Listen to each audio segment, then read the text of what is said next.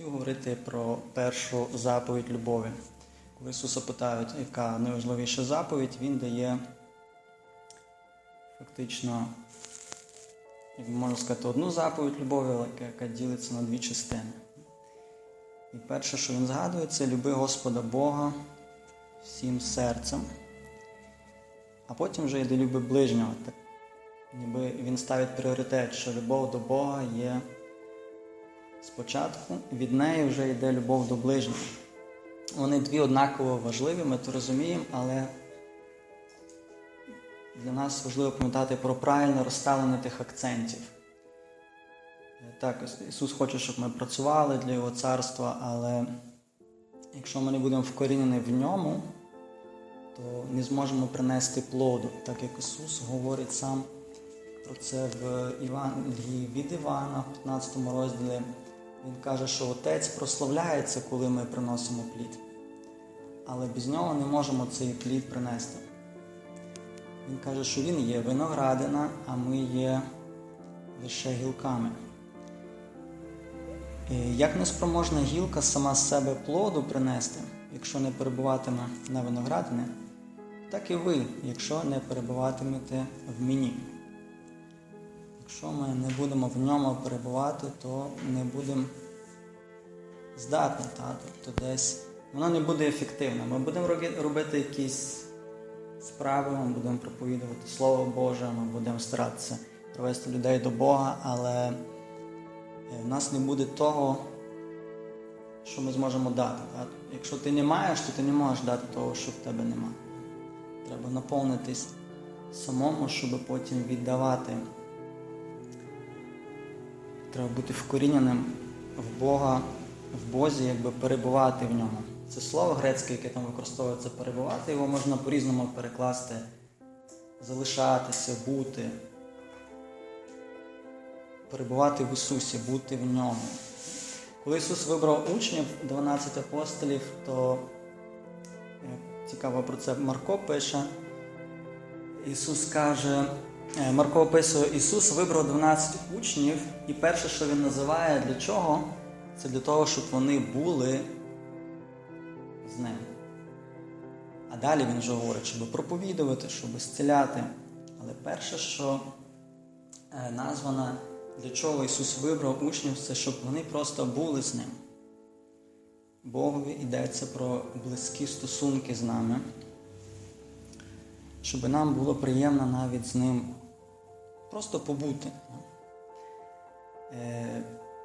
Ці стосунки, звичайно, ми розуміємо, це розвиваємо через молитву. Спільна молитва є важлива, Ісус про це говорить. Служба Божа є важлива. Ми розуміємо, що це є повторення Тайної вечері. Це все необхідно. Але ще лишається моя особиста молитва. Бо деколи, коли людина приймає участь в спільній молитві, так ніби вона долучається. Потяг іде, вона просто підсідає і вона в тому потязі їде. Коли лишаєшся сам на сам з Богом, ти маєш сам ніби той потяг пхати, сам творити, формувати ті стосунки з Богом. І Бог хоче, щоб ми Його прагнули. Дуже гарно про це є приклад в 42-му псальмі. Автор псальма каже, як лань прагне до водних потоків, так душа моя прагне до Тебе, Боже. Напевно, він собі, може, бачив, може він цю картину в реальному житті, коли була жара і не було багато рідини, не було дощів. І тут ті лані, вони спраглі, вони шукають просто, де би напитися. Бо без води десь це життя затухає. Так? І от подібно як та лань так сильно прагне тої води напитися, так і душа прагне до Тебе, Боже. Душа моя жадає живого Бога. І це є щось внутрішнє, але важливо, напевно, теж про це Богові говорити. Боже, я тебе прагну, я хочу тебе більше, ти є мій скарб. Це все є в Писанні, але це також закорінено в святоотцівську традицію. Нам близький є засновник згромадження редемтористів святий Альфонс Лігорі. Всі його твори, вони, як червона нитка, вони проходить ця тема любові до Бога, захоплення Ісусом. І навіть коли він закінчує розділ твору, він все пише якусь молитовку своїми словами, де він просто виражає цю любов, це прагнення Бога.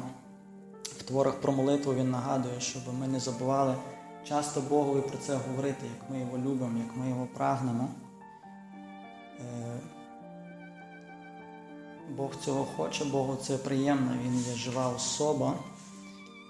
І він очікує цього від нас, а тим самим ми наповняємось. В іншому псалмі теж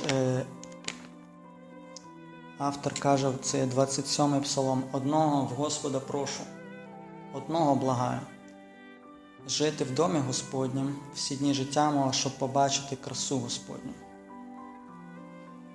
То цей біблійний автор цього псальма, він єдину річ просить Бога.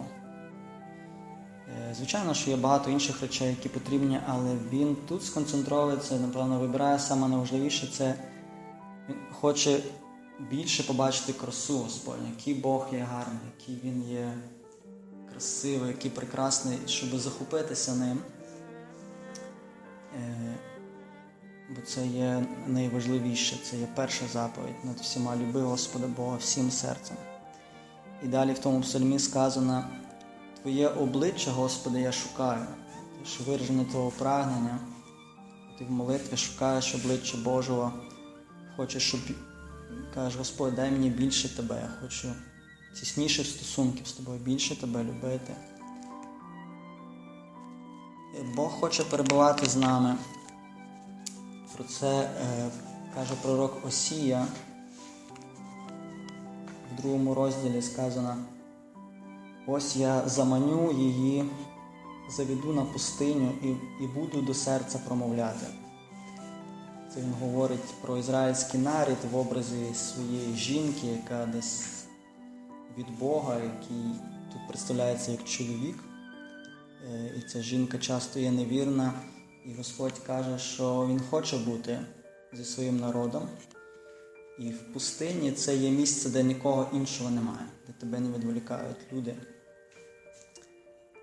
І там, на самоті, в тій пустині, Він хоче промовляти до нашого серця. Бог, Він в своїй природі комунікативний. Він хоче спілкуватися, хоче нам говорити щось важливе, те, що є для нас. Ми часто бачимо, як Бог говорить. Під час хрещення Ісуса Бог говорить: це є Син мій, улюблений.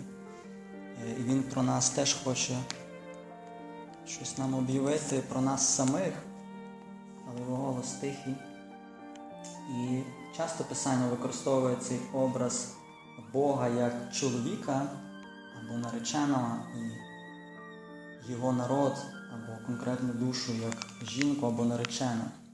В 2 листі до Коринтян Павло пише в 11 розділі, пише так до своїх учнів: «Я за вас ревную Божими ревнощами, бо я вас заручив одному лиш чоловікові, появив вас чистою Дівою Христовою». Дуже такий сильний образ. Павло береться зі Старого Завіту, що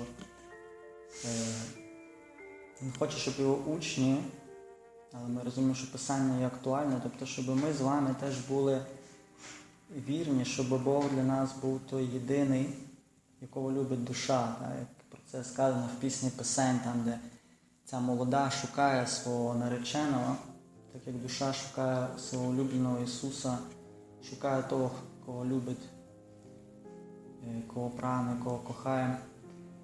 І Павло каже, що я появив вас чистою Дівою Христовою. Але боюся, щоб як Змій обманув Єву, І так і не попсувалися думки ваші, і не відхилилися від простоти щодо Христа, простоти і чистоти. Тобто, щоб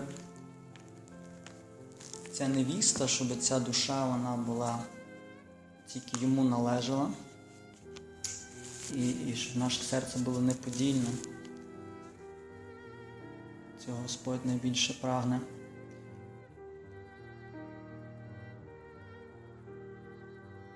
В Новому Завіті бачимо теж цей сильний образ, коли Ісус приходить до Марти і Марії,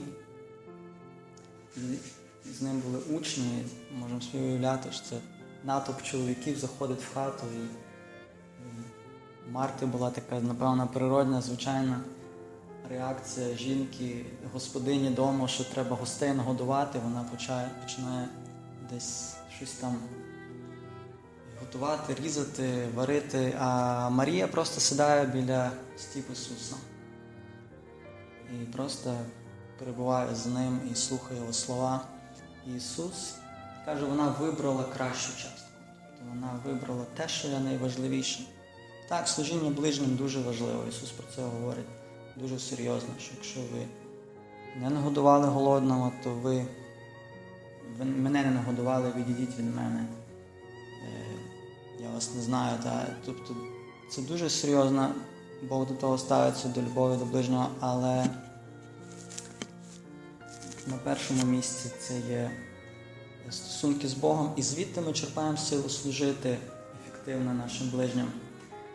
Пригадуються мені численні історії різних місіонерів там, на різних континентах, наприклад, в Африці, чи то про Матір Терезу. Коли читаєш ту всю діяльність, скільки там нових притулків постійно засновують, яка кількість людей, які треба нагодувати, дітей.